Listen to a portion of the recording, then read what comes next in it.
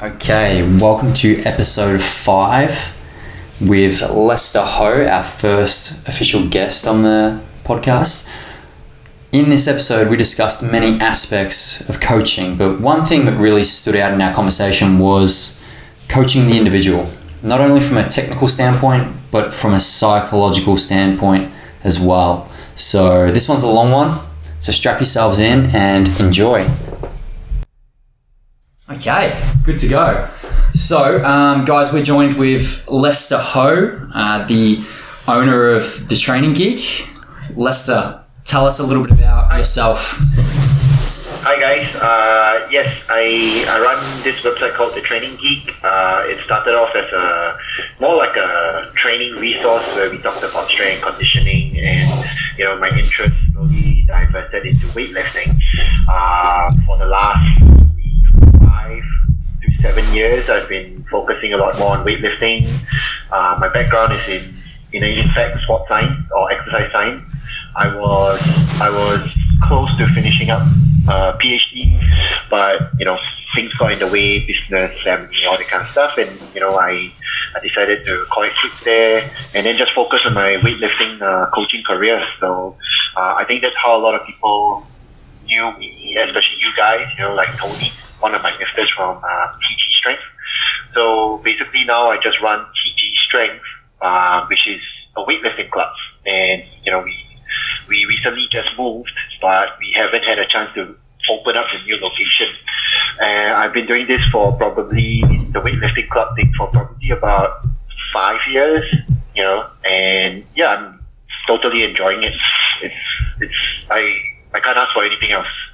Fantastic. So, I guess tell us, I've heard you speak about this in podcasts previously, but for our members, tell us a little bit how you got into weightlifting, and maybe a little bit more about your PhD that was in the snatch. Yep. So basically, I came over here, I think in 2007.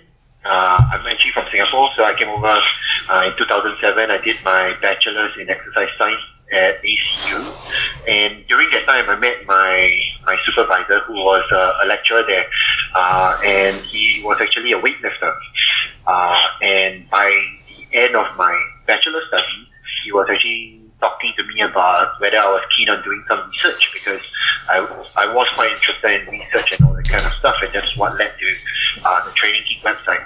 From there, he suggested that maybe I should look into doing some weightlifting research for the snatch. And, he introduced me to one research.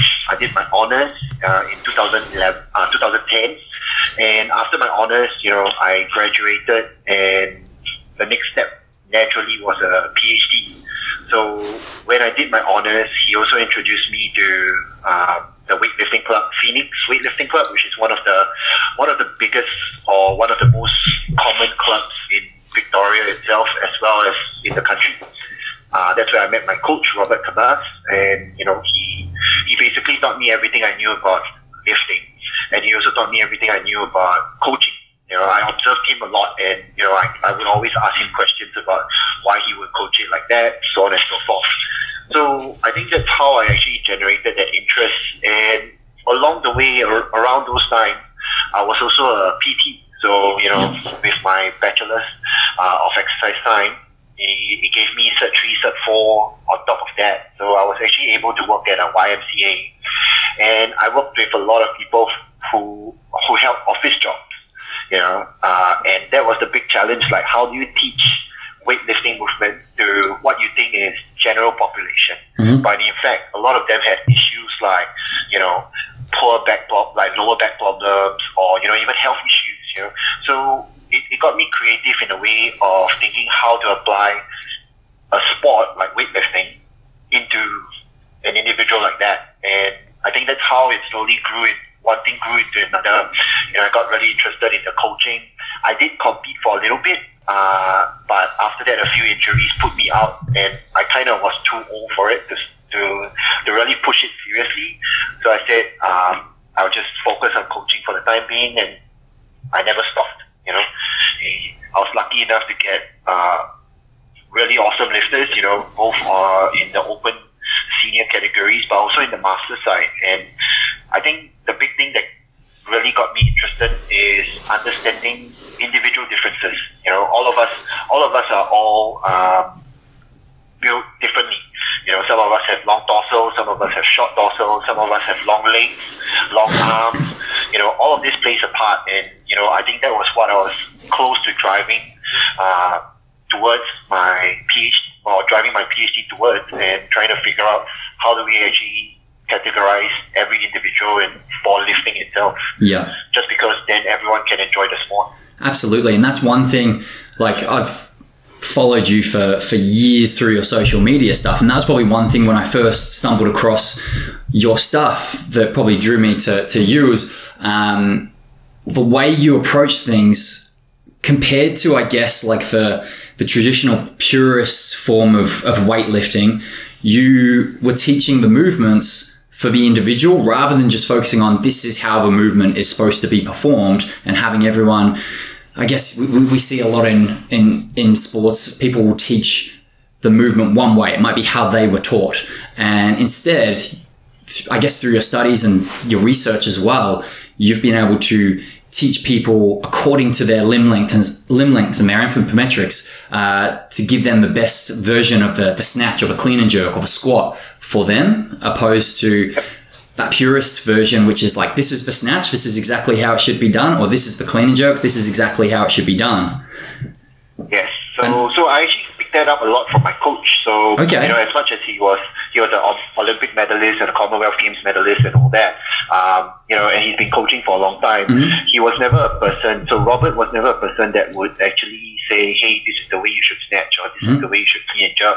He would actually get us in, or any new individual joining the club, he would allow them to do what they think is the snatch. When I first got there, I remembered I think my max snatch was like 70 kilos, and he said, all right, show me what you know about the snatch. And then my first session, he didn't even say much to me in terms of, oh, this is how you should do it, or anything like that. He just said, oh, you move pretty well, you've got strong legs and all that kind of stuff. And then over the weeks or over the months, he just corrected me bit by bit. It wasn't like, all right, let's break it down to basics and let's do it all over again. You did it wrong this way.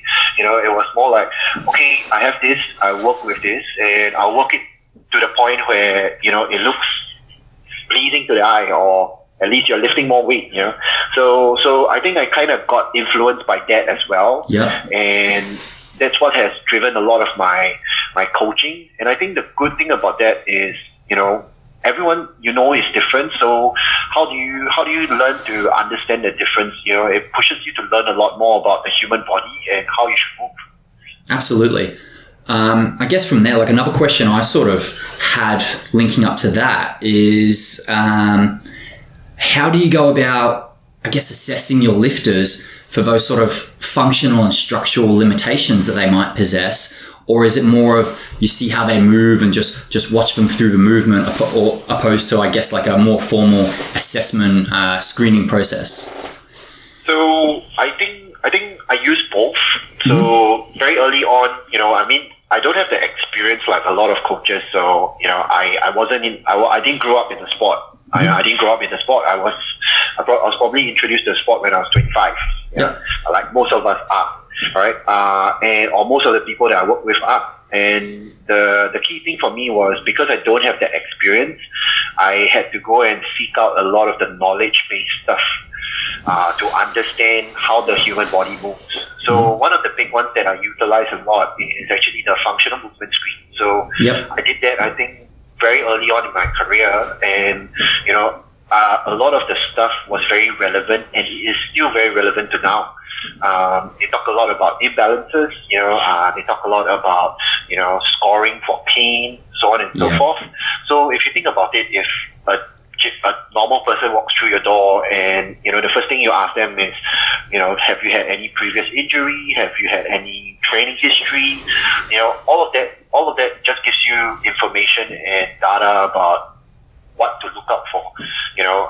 And then over the years, I've learned from other people. I learned from the people I work with, even like Toni, for example. I learned from chiros, I learned from physios, understanding a lot more about certain conditions or certain issues that we see generally in our training, like bad shoulders or bad hips. What do we do to really understand the underlying mechanism of it and just be able to grow that from there. I think the most important thing is I'm not afraid to refer it out, because I don't know everything. I'm not a chiro, I'm not a physio, so it's not my position or my scope to say, hey, let me try to assess you further from there. After I've done my initial assessment, like just a basic overhead squat or air squat, and if they tell me, oh, there's some pain here or I see some shifting, I want a deeper idea about it. So I just refer it to the relevant people like a chiro to do further tests or or maybe even get them to do a scan and then get the results from a chiro or physio so that I can kind of like know what's actually going on. So most of the assessments are based off the functional movement screen. I go joint by joint. I look at the spine as well, and it's just an accumulation of what I've learned through the years. Not only for the people that I work with, but also myself. I came from a sport where I'm supposed to be super lopsided. I did 10-pin bowling for 14 years. Oh wow! When I was young. Yeah, and throwing probably close to about a 6 to 7 kilo ball all on one arm. Oh yeah. You grow up looking like the Hunchback of Notre Dame. So you kind of have to learn how to balance that out for a sport like weightlifting, where you have to kind of almost be symmetrical. And you just start to explore things like that. And really, no one is symmetrical. No one is. So there's no one that's symmetrical. And like if you understand that, I think what strength and conditioning is being able to build the body to be resilient to things like that. Even for fighting or MMA or kickboxing, there's a lot of rotation. You always have a dominant side. So if someone comes to me with that background and says, hey, I want to learn how to snatch, the first thing I address is let's see what the differences are in one side compared to the other, and then go from there, because you are going into a sport that needs almost as close as possible balance, right, on each side. And if I don't take that into consideration, I'm actually putting the person in a very bad position to learn the lifts. So that's my route of assessment. I think there is a system, but at the same time it's a flexible system. Yeah, absolutely. So I think in most of the podcasts that we listen to, because I actually researched as many podcasts as possible prior to doing this, because our listeners know that prior to this year I didn't even listen to one. I didn't do audiobooks. Look at you now. Highly, it's hard to turn my brain off, so it's starting to work a little bit listening to podcasts. So even my family listened to all the podcasts that you were doing or that you've done. So I think we found, what did we find? One in 2018 and one in 2019, and then your ones from Montreal and the ones that you did post-comp. And it was really interesting because there was quite a few different CrossFit gyms that had done podcasts with you before. You even had one of them do a song. Like a song is it part of your podcast? I heard that one. So that was the Adventure Fit, wasn't it? Clearly, because it was with Bill Kerr, who runs Adventure Fit Travel. I don't know if you or anything like that. But he had this like apartment, or it was actually in his apartment with Tom, his other partner in the business or in the podcast. And they invited me over to the place. We just sat down on a sofa. He had a guitar set up, and it was his kind of thing for the podcast. It was like he would sing a song or like write a small piece about the person they're interviewing, and then after that, that acts as an introduction. It was cool, and it was nice. It was nice to have something different and refreshing. I think with a lot of the podcasts that I've done as well, the idea of it is to understand where I come from, and to be honest, like I came from a background of like wanting to understand more. I've never thought that I know everything already, because that's the difficult part. There's so many things. Someone might walk through the door now who's new, and I go, I don't know what's going on. I can't solve that problem. So if I can't solve a problem, my brain naturally tells me I need to find a solution. That's how it works. So yeah. Yeah, thanks for listening to all those. She's done a few hours. She put in the hard yards on the research front. The one that you did with Katie, I had to stop vacuuming because I couldn't hear you guys. So I was vacuuming away, and I'm like, I can't hear this. I really need to hear this. Yeah, she doesn't stop. She's vacuuming while listening to it. Like, I walk and listen to a podcast. I don't vacuum and listen to a podcast. I clean the shower. Listen to it. The funny thing is, I've never listened to one of my podcasts that I've recorded. Yeah, right. Oh, really? I haven't done. I haven't listened to any of ours. I don't know. I just don't find it. I find it a little bit uncomfortable listening to myself. Yep. I mean, most of us would feel like that, right? Yeah. I agree. Yeah, 100%. So every time I've recorded something, and I don't go back to listen to it or anything like that. So I think that's where, a lot of times I think I would say things that go, oh, he shouldn't have said that. We say that all the time.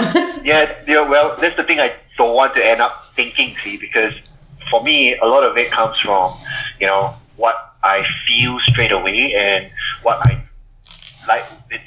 It's raw, to me it's raw, and I just I want to make sure that it's like that, rather than it being like, I want to rehearse it a little or anything like that. It's just natural. That's me. Yeah, it's good. I like a more like a conversation, a conversation based, opposed to like a real set interview. Yeah.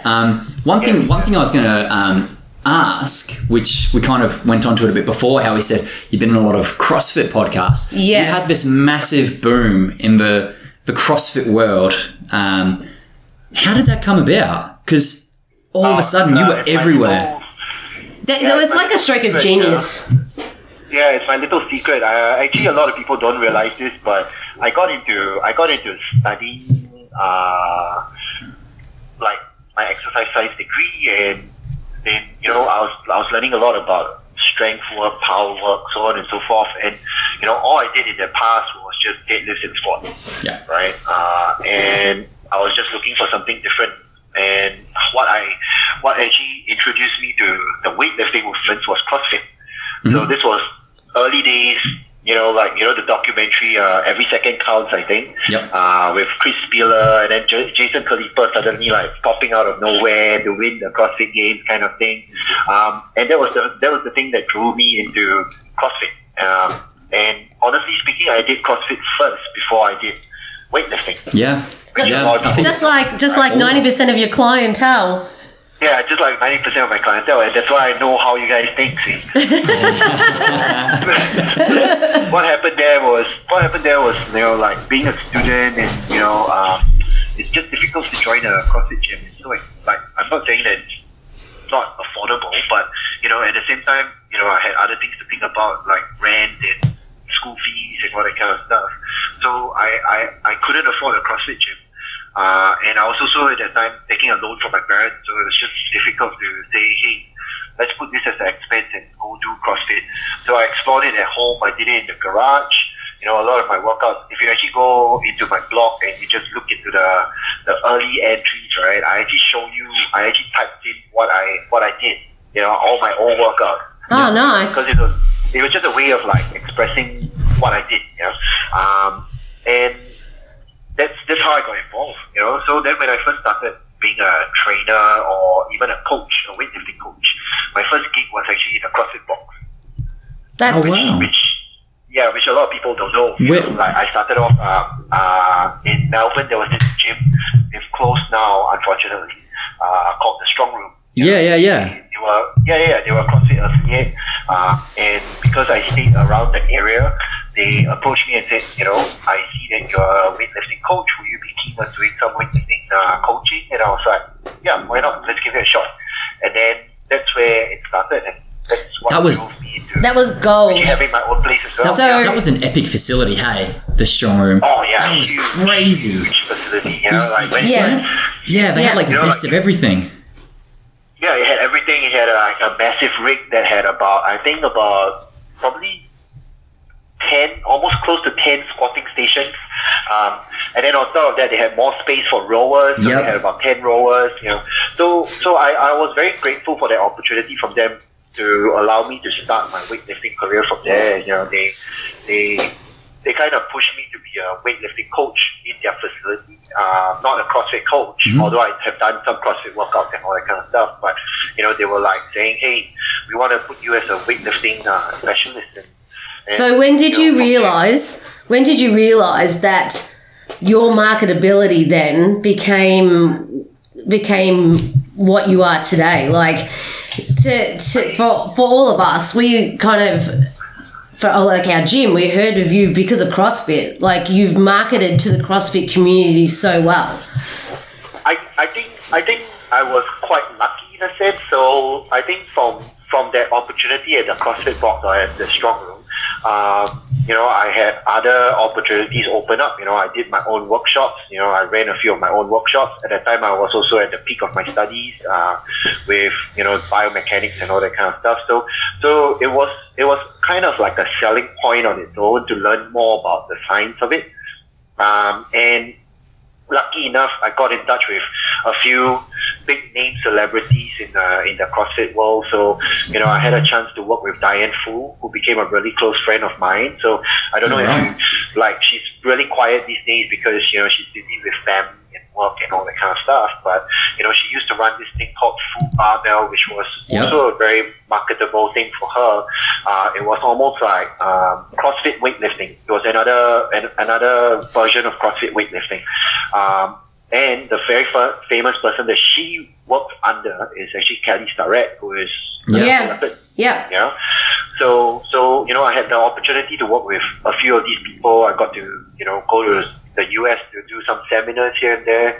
So I think that's where, you know, that's how I became marketable, you know, in a sense. You know, like, who would think that a nerdish looking guy like myself would get the opportunity to be, you know, working with these people who are superstars in the CrossFit world. It was actually a stroke of genius. Like, it really was. It's and your niche would say. So yeah, I think also because, you know, the weightlifting community is so small. You know, like there are not a lot of coaches around. You know, and the key thing about it was I wasn't, as much as I appreciated the traditional way of weightlifting, I was also showing them another perspective to it. Yeah. With all the science-based stuff. Yeah. There wasn't enough science stuff around. You know, like I myself did the research and I wasn't able to find a lot about science in weightlifting. You know, I mean, there are, but not a lot. Yeah. That's crazy for traditional coaches. For such a sport that's been around for forever, for there to be very minimal science and research in it.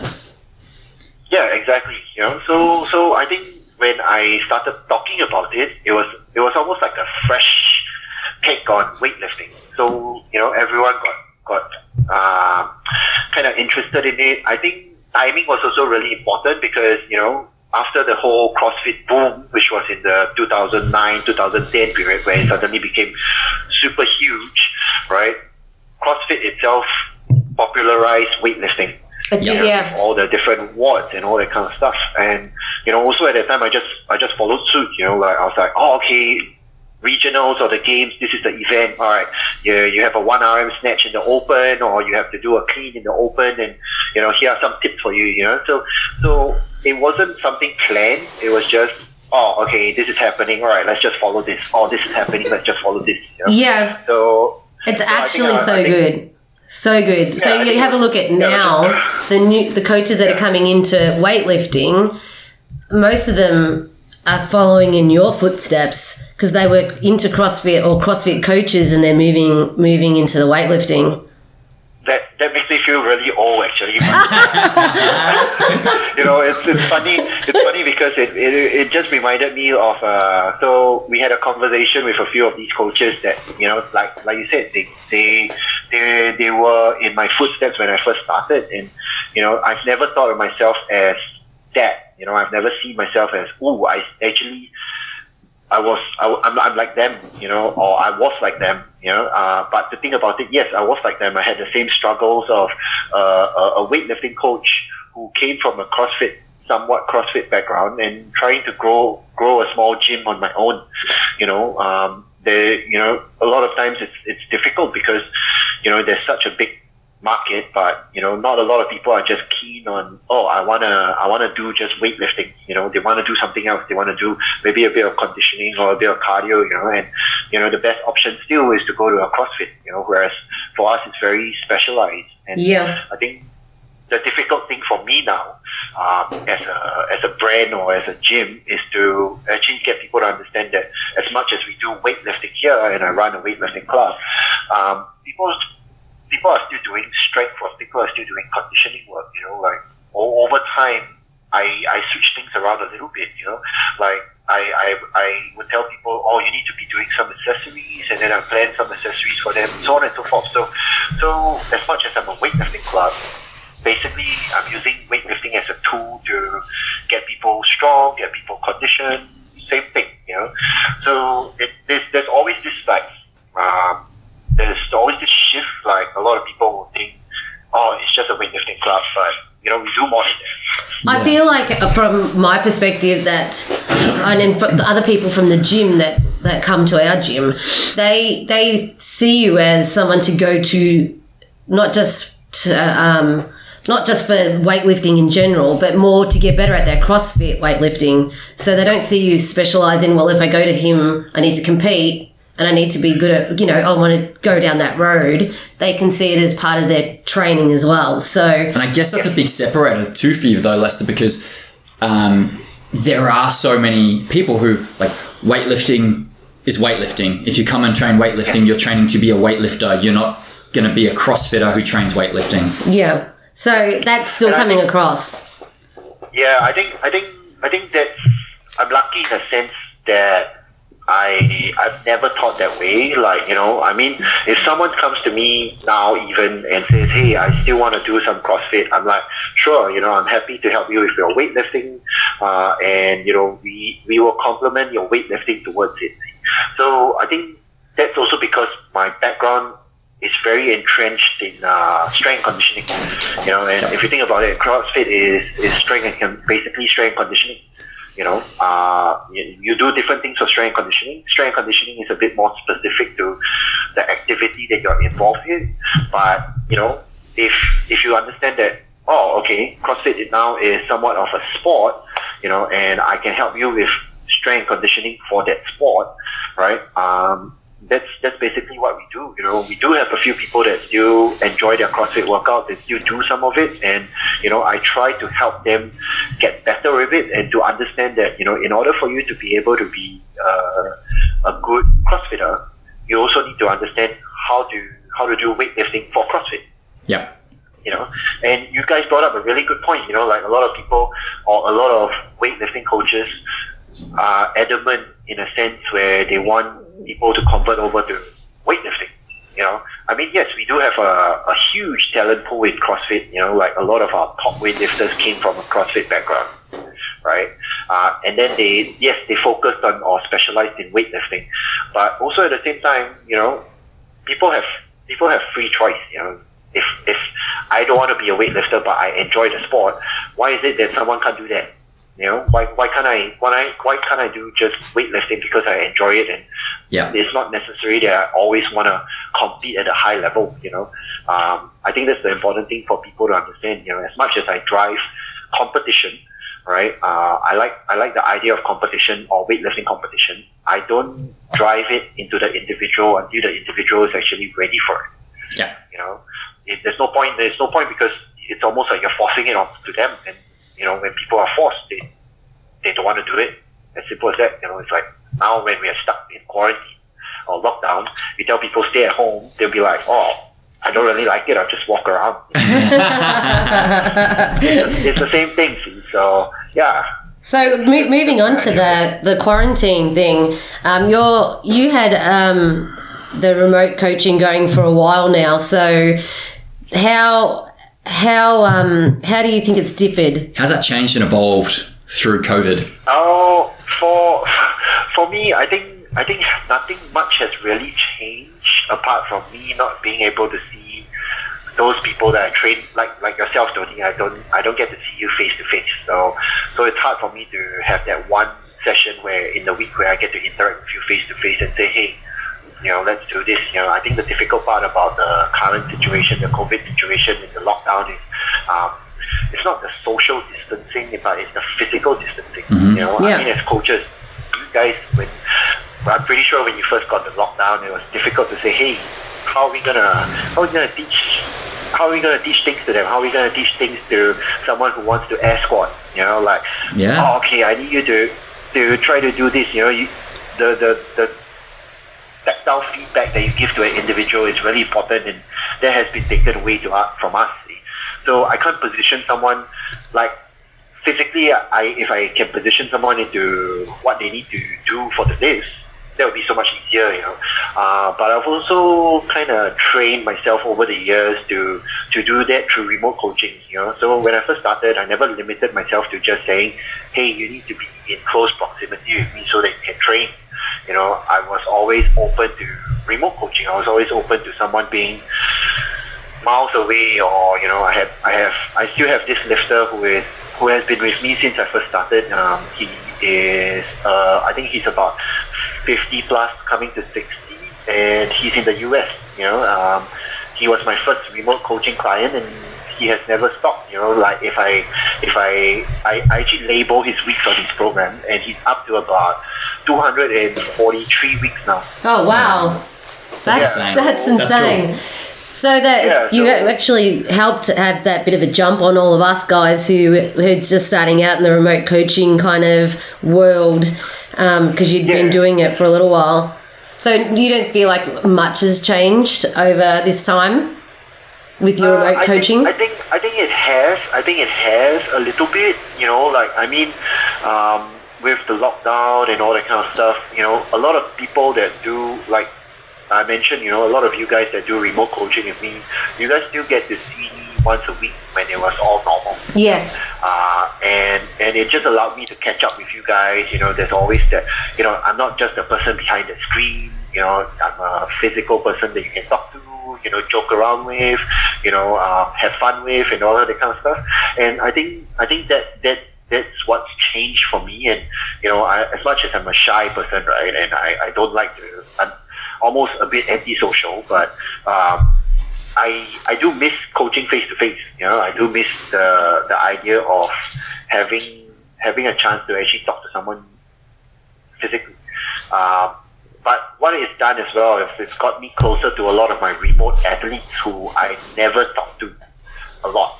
They now have the opportunity to actually talk to me a lot more, because I'm always chasing up with them to say, hey, how are you today? 2 days later, hey, how are you today?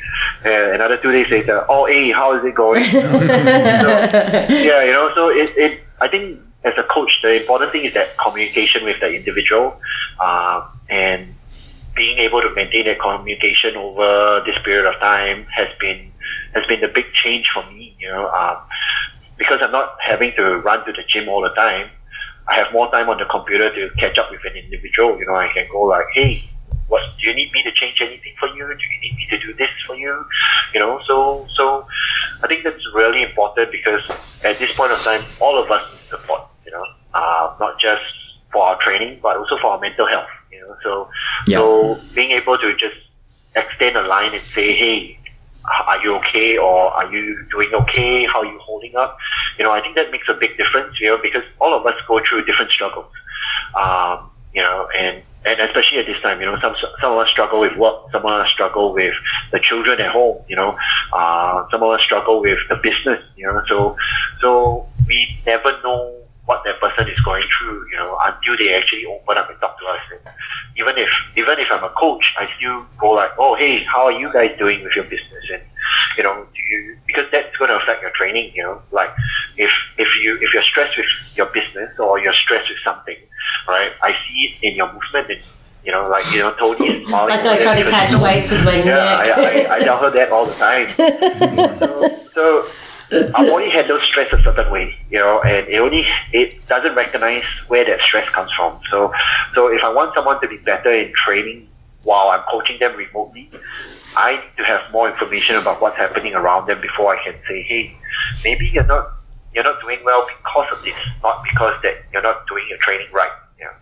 So I think that's the difficult thing for me, not being able to talk to them face to face about it, because sometimes people come to this gym here as an outlet.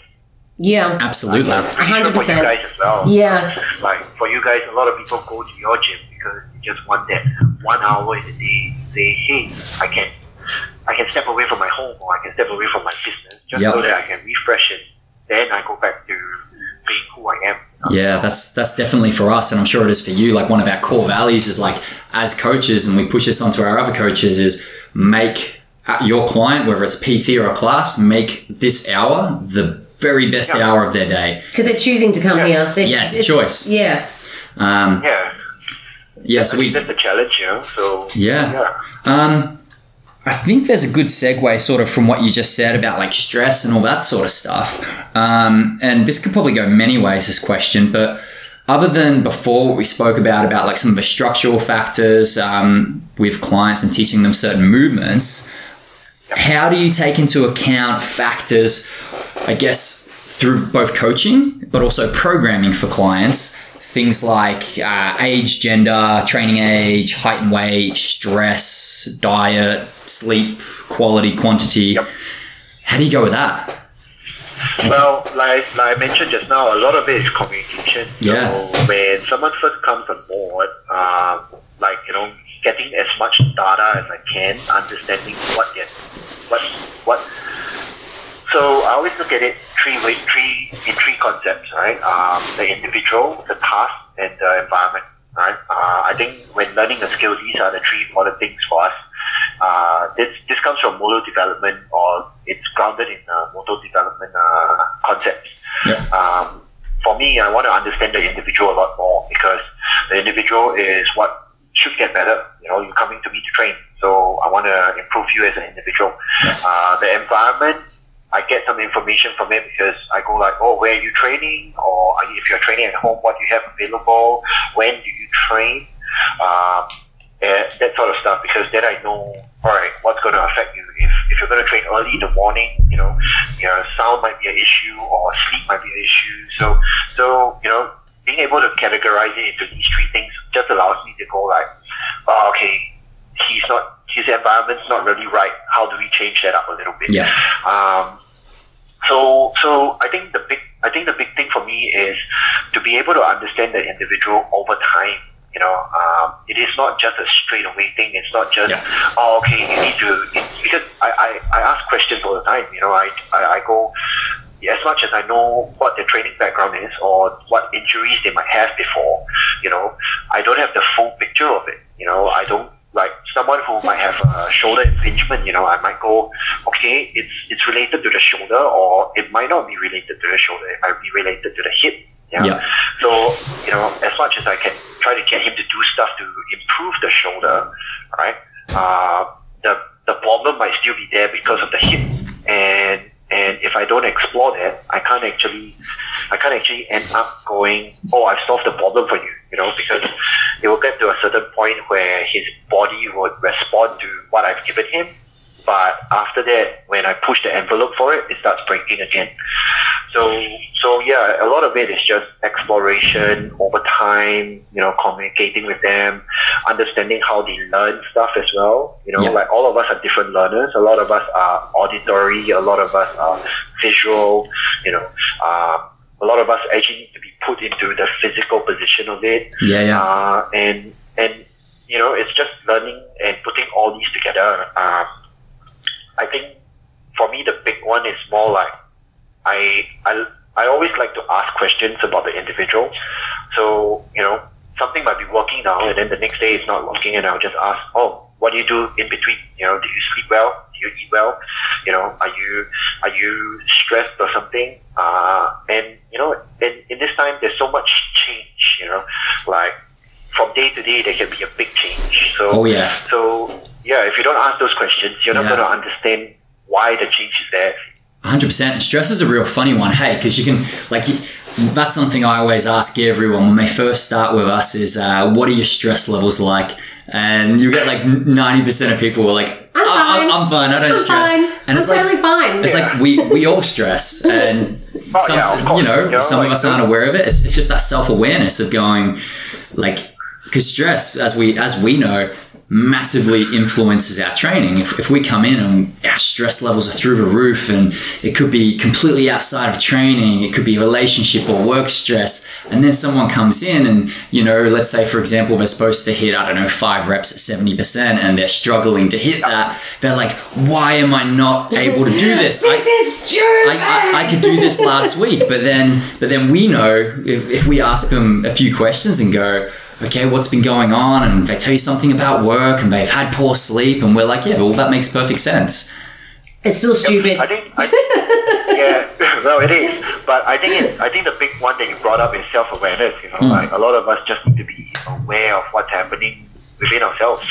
And the clearer we are about it, the easier it is for us to go about moving forward. Yeah.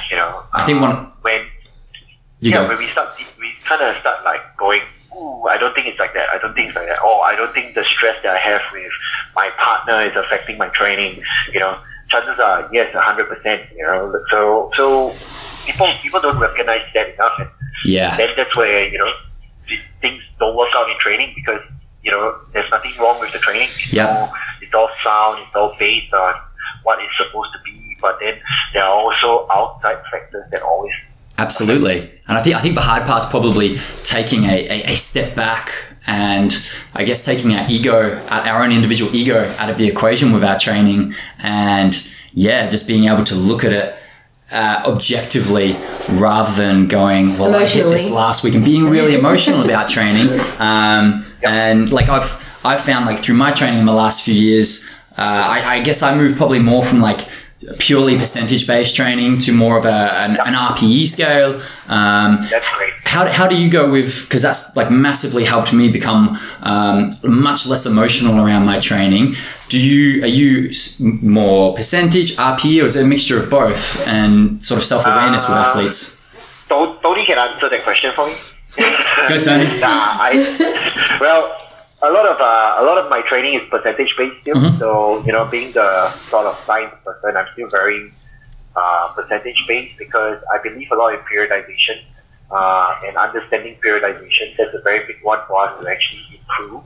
Yep. But also at the same time, I don't. Traditional periodization is basically, you go up linearly, and then after that you have a deload. You go up linearly, and then you have a deload. But for me, I don't always have that kind of structure where I go, oh guys, we're doing a 12-week block now, and this is what we're doing. I look a lot at movement patterns, and I want the person to be improving constantly.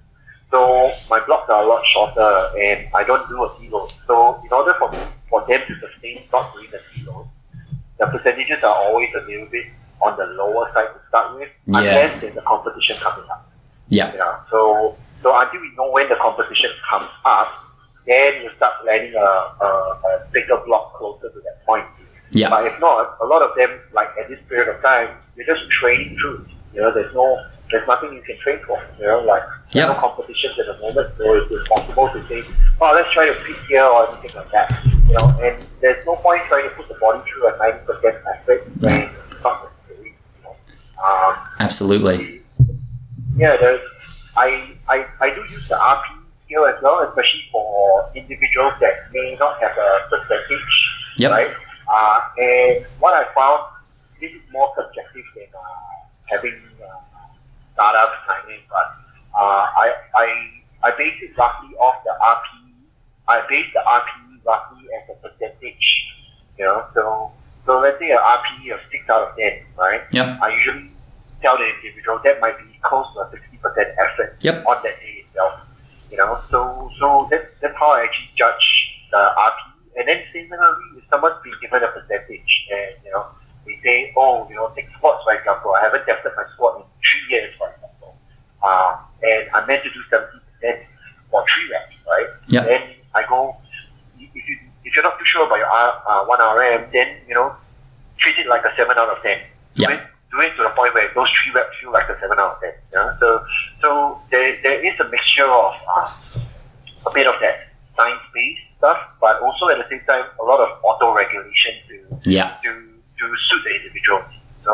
So yes, I use both. I use both very regularly, but for my guys that are constantly training and they already have like a 1 RM available, I do get them to try to follow the percentages as much as possible. There are times where 80% is no longer 80%. So we push it a little, or maybe that time we'll just test it out a little bit. Yeah. But also at the same time, I just simply go, okay, if your 80% is now like 70%, then you'll be working at 80% more regularly.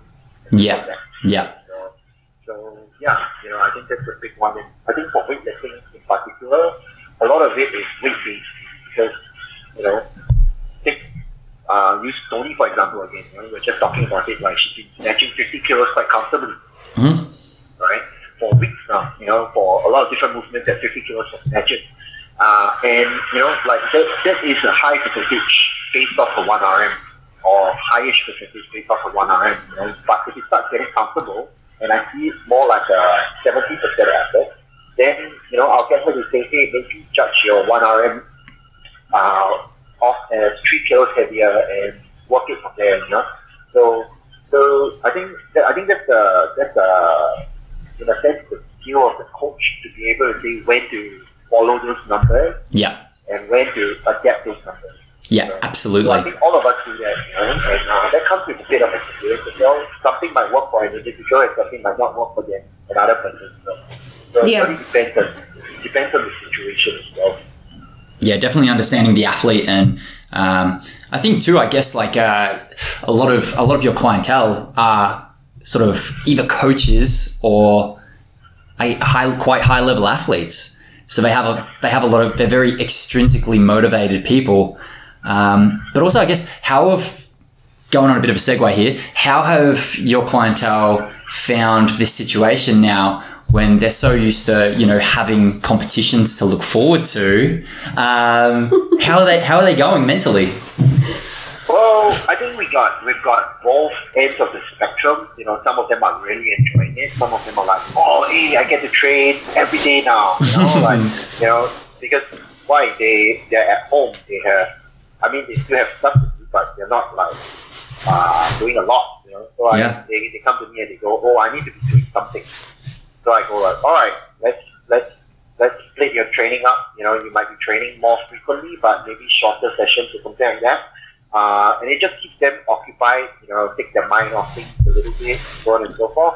But then I also have the other spectrum, end of the spectrum, where they go like, oh, there's nothing to look forward to. I really want to, a lot of our guys, they were planning to compete in Kings for Oceania Masters and the Australian Masters, but now there's nothing like that. So then the motivation drops. So some of them who always have something to look forward to, right? Those that need something like a goal or an event to chase, I tend to give them something like, we've started doing a weekly challenge where, oh, okay, guys, this is your challenge for the week, and you guys will compete in terms of like achieving a percentage of your 1 RM and, put the score together or anything like that. Now, of course, I still take my spin on it and say you have to be consistent, so you have to do 5 attempts. And if you miss one, you get 0 for the score.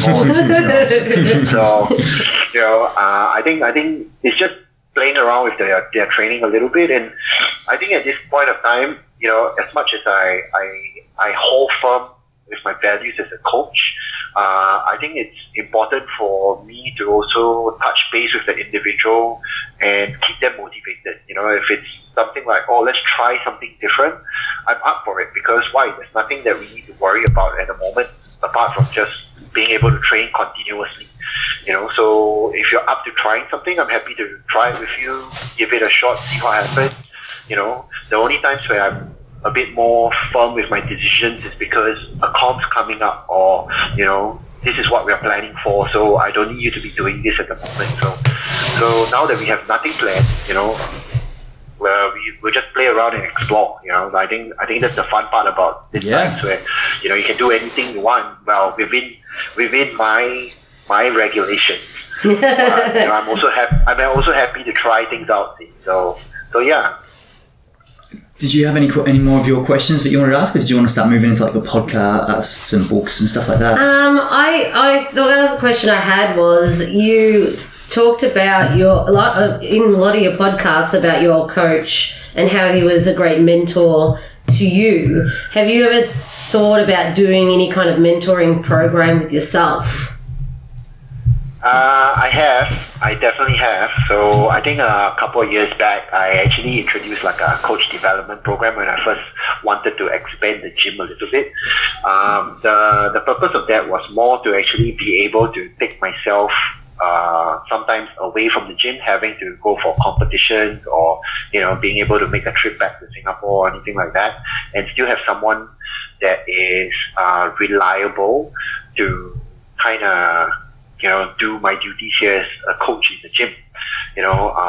I've explored a few avenues where I try to get a group of people to come in, and then I did a few interviews and see how they were like as candidates and all that kind of stuff. Train them over a period of I think it was 12 weeks, to really teach them what I know about the lifts, give them the background knowledge on weightlifting and all that kind of stuff. And then after that, observe them for a few more weeks from there. Unfortunately, distance is always a issue for me. I'm always seen as a destination. So to travel, to come down here, a lot of people found it difficult. So it was difficult for me to also hire someone new or any of those candidates to say, hey, I want you to come and help me cover my time in the gym. And then after that, I stopped for a while trying to mentor people. And someone came up being proactive about it. So my current so-called assistant coach, or my second coach in the gym, Sarah, she was actually a lifter in the gym before she became a coach. And she came up to me and she said, would you like to mentor me? I don't mind being a coach and all that kind of stuff. So, I thought maybe give it another shot. This was a few months after the coach development program. This time around, I took a different route. I just basically said, okay, you're just going to shadow me. I'm going to sit down with you each week, talk to you about how I teach the lifts. She also has a physio background and all that kind of stuff. So I think it helps a little bit with understanding anatomy. Yeah. And then from there, it took me a good year and a half before I actually got her to properly help out coaching. Half the time she was always shadowing and she was always asking me questions. And only until a year and a half or so later, then she started being confident enough to say, hey, I'll take a session on my own, or I'll do a one-on-one on my own, and I think that was a better route because I could spend all that time trying to develop an individual. Mm-hmm.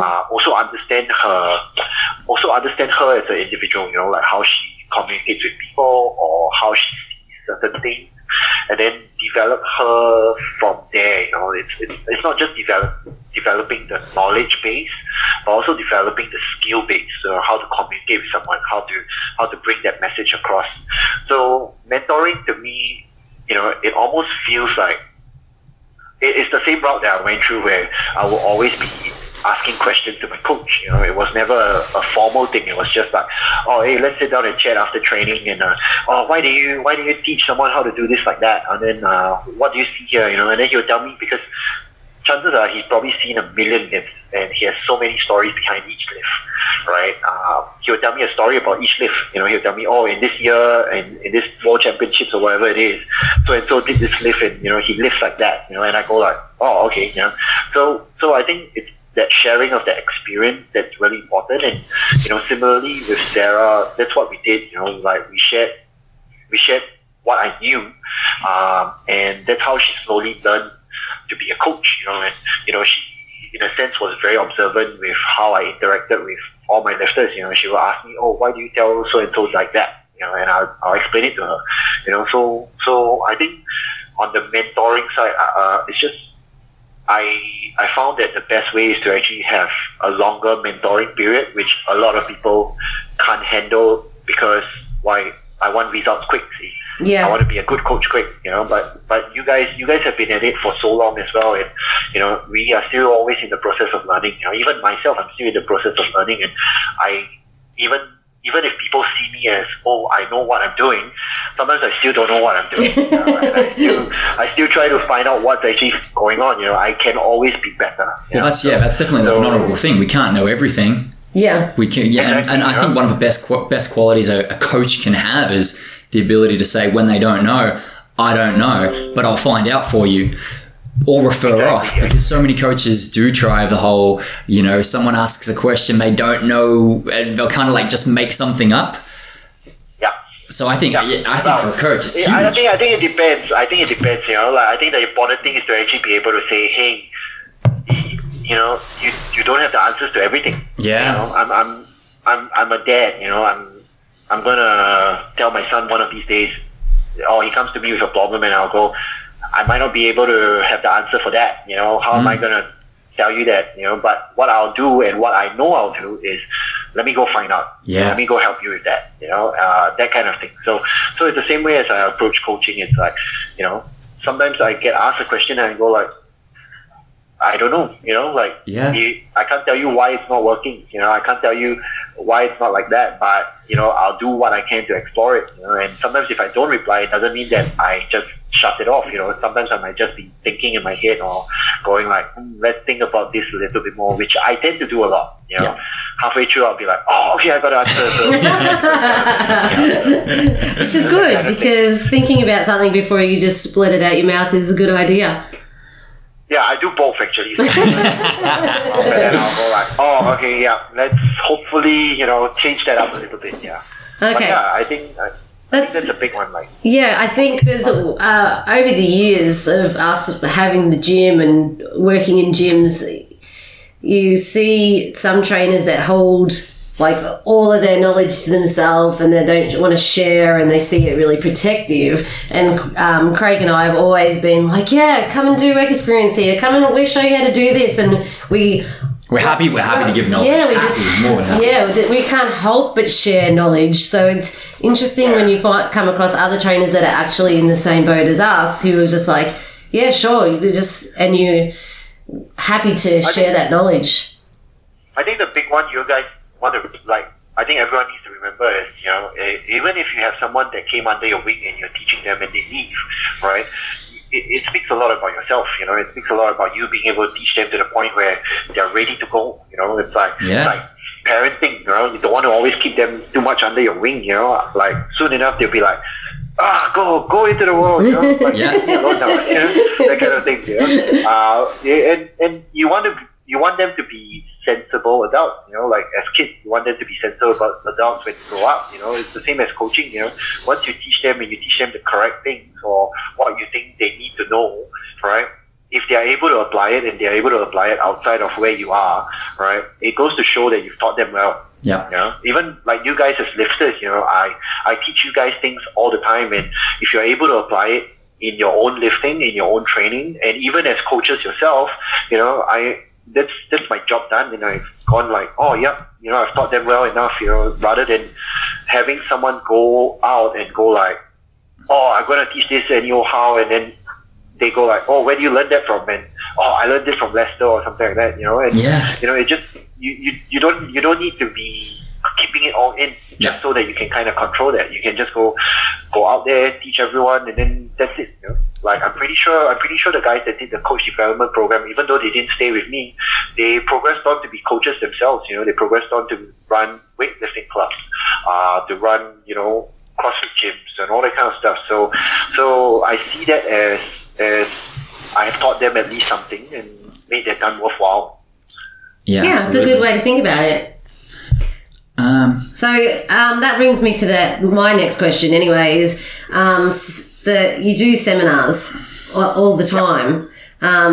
Do you prefer to take coaches or athletes into the seminars? Oh, that's a tough question. I actually enjoy both. So one of my big things is coach education, getting coaches to understand how to use weightlifting to the fullest potential. Like weightlifting is such a wonderful sport. So I want people to actually appreciate it more and use it more, despite all the stuff around it with politics or, like all the drug stuff and all that kind of thing. And I want them to actually see the sport as a useful tool within their repertoire, right? And that's why I really enjoy coaching coaches. I also enjoy coaching individuals who are new to the sport because, it's the same thing. It's about introducing the sport to the individual. It's about teaching them. This sport taught me a lot. This sport gave me a lot of opportunities. So I see it as a way of returning those opportunities, telling the individual, hey, I started like you. I couldn't overhead squat. I didn't have mobility in my ankles, but I have now. I might be Asian, but I don't always have an Asian squat in the past. That's a lie. That's a lie. No, not genetically. But yeah, I am yet to see an Asian with a bad squat. I want people to enjoy it, whether you're learning more because you want to transfer it to someone else as a coach, or whether you're just keen on the sport. To me, my motto for the training geek has always been to bring weightlifting to all. Whether you're a coach, whether you're an individual learning the sport, to me, if you learn something about it, regardless of who you are or where you come from, I think that's my job done for you. So with your with your podcast that you've done previously, because we binged, listened to them all week. Yeah. Even Michael said to me later on, because he was listening while he was doing all his barbecue. I think that Lester could teach me how to snatch, even with my mobility. Oh yeah, of course. Because you actually said that a lot in your podcasts, and he heard you say it like over the different podcasts that you could teach it to anyone, and he's like, I can train too now. I think that's what it is. Like, my background, when I said to you guys, I started working as a trainer, and I worked with a lot of people with a lot of conditions, and working with someone who works in an office, that's like you trying to problem solve everything. Oh yeah. So if you can problem solve something like that, you can definitely teach anyone how to do weightlifting. So to me, like, at the end of the day, it's just enjoying it. It doesn't mean that you have to do like a full snatch. It doesn't mean you have to start from the floor. You can still do parts of it to enjoy the sport. Yeah. What would, sort of to finish off before we've got a few questions to ask after, but what would your number one tips for aspiring lifters, or even just like weekend warrior sort of lifters who just enjoy training, what would your number one tips be to fast track or just improve their learning of the lifts? Okay. I think the first thing to understand is being receptive to change. To learn anything, to learn something new, you have to be comfortable with it feeling a bit uncomfortable. Even for someone who has been lifting for a while, if you want to learn something new, what you do with your lifting has to change a little bit, and it has to feel a bit different, right? You cannot be doing the same thing expecting a different result. Yeah. So being receptive to it is actually one of the big things that would actually fast track a lot of your learning, and I think that's to me that's the most important thing, because like a lot of times we are so hung up with what we think we know, when in actual fact we don't know. So if you are just going in with an open mind and you go, oh, let me try it out, right? You will feel that suddenly your progress just goes up. I think physically as well, I think the important thing is to actually be able to almost keep the body as relaxed as possible. A lot of people think that weightlifting is a very weightlifting is a very like aggressive and very tense, like, oh, I need to hold my breath, like, brace hard, all that kind of thing. But when I actually start telling people to relax a little bit more and, like, be very aware of your breathing, things change. Like, it's like life, if you're more in the moment, you understand what's happening with your body. Straight away, you know what you're doing. So I think being mindful is the phrase that I want to put through. Like, in order for you to be able to fast track your progress, just be mindful of things. So that's my whiteboard intention of the last 2 weeks. So on my whiteboard at home it says mindfulness, and then underneath is intentions. So it's that's excellent. So hopefully that message goes across, because like, that's one thing I learned about myself as well. Like, I a lot of times I just don't think about myself. I just keep doing stuff. I keep doing doing stuff for people. I keep doing things for the gym. But at the end of the day, it's also looking back at it, what I actually enjoyed out of it. Like painting the big logo there. I had the help of my sister, and to be able to do it with my sister, or to set this whole place up with my sister, we haven't, as siblings, we never had that moment or that period of time when we were close. But I think this whole thing brought us really close together, and it's just something that is you don't actually think about it until you actually look back at it. So that's awesome. Being present and just enjoying the moment. That's really cool. Oh, exactly. So then, like, we basically finished every podcast every podcast so far asking each other, and now having our first guest, what podcast or audiobook or book have you read in the last few weeks, and what would you recommend to our listeners? My big one is actually I think it's called The Art of Coaching by Brett Bartholomew. That's one of my big books, where a lot of people, even for a regular personal trainer who's working with a general population individual, you learn how to communicate. I think that's a big book for me that I recommend to a lot of new coaches to even read if they want to just simply get better with being present, being mindful of their athletes. That's the big book that I go into. In terms of podcast, for me, your podcast, right? Yes. And I think the cool one for me is also funny enough, I learned a lot from the Joe Rogan podcast. Yeah. So good. Some of the we were just talking about this. Did you hear this from our podcast? Yeah. So the people he gets on, like, as much as you go like, what the, but you actually when he actually asked, he's able to ask the right question. Yeah, so he's a great interviewer. It's so weird. You go from talking about American politics to WWE. Like, I don't even understand how we got here, but that's how we were at. Yeah, so I think that's also a really good one to learn a lot from. And he does interview a lot of people that talk about daily, like even health related stuff, training related stuff. So it's nice to have a fresh or unique take on it.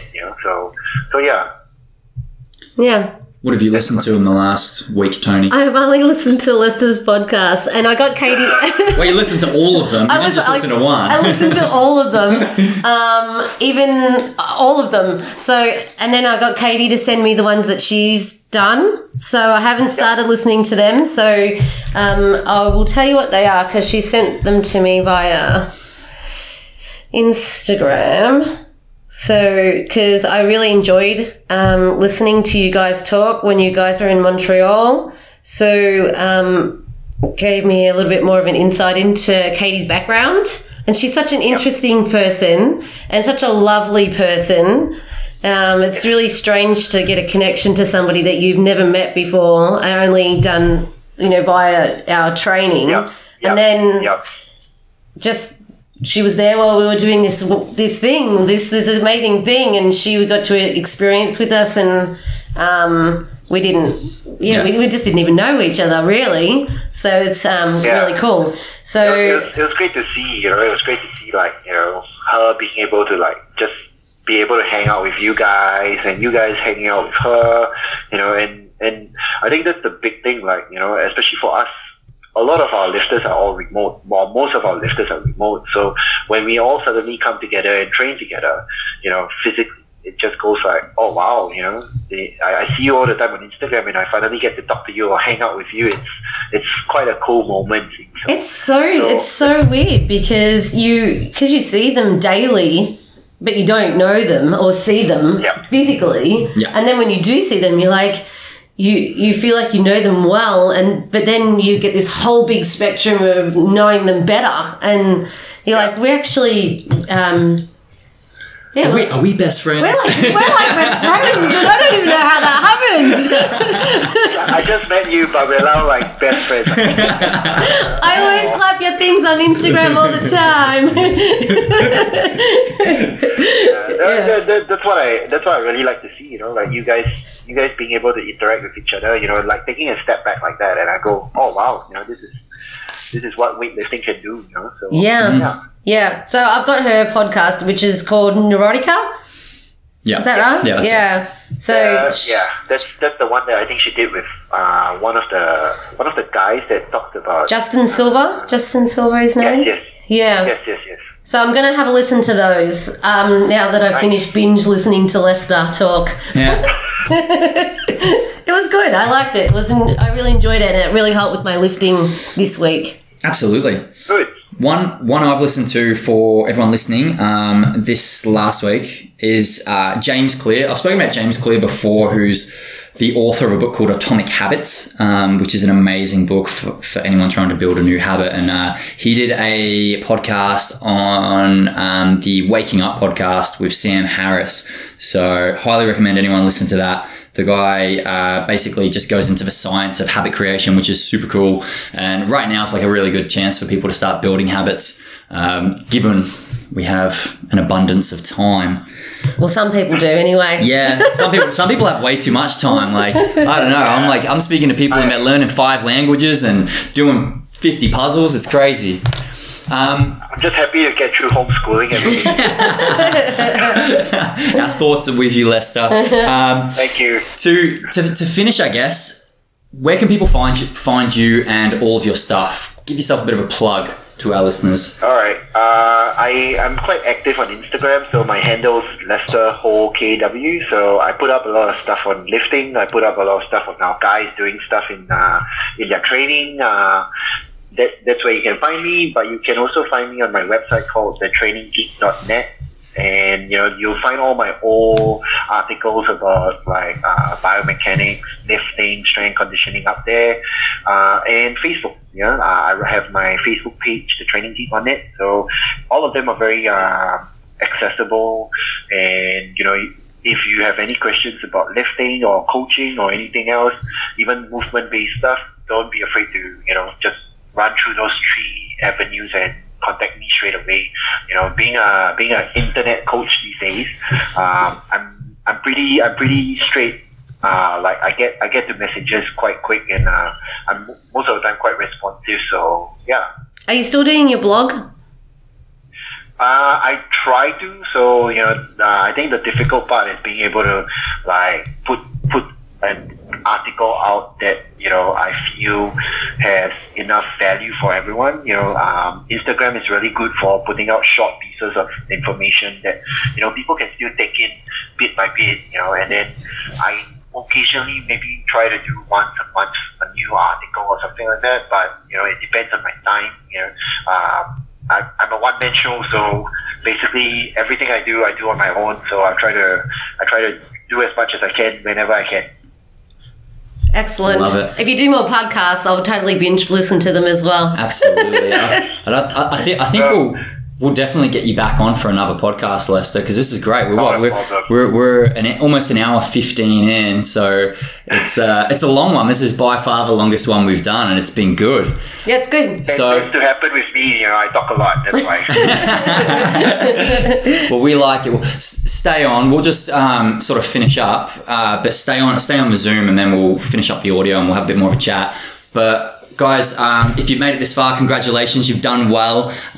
Thank you very much for listening. Make sure you subscribe, share, jump onto Lester's Yeah, binge listen to his podcast like I did. Jump onto his stuff and follow Lester as well. And next week, we don't know what we're doing next week yet, but we'll figure it out. We'll do something fun. We might see if we can get another guest on, and yeah, we'll see how we might talk puzzles. We've spoken about puzzles on every single podcast now. I thought we had just made it through one without talking about your damn puzzles. That's why I mentioned it. All right, guys. Well, I hope you enjoyed the podcast, and we'll see you guys next week.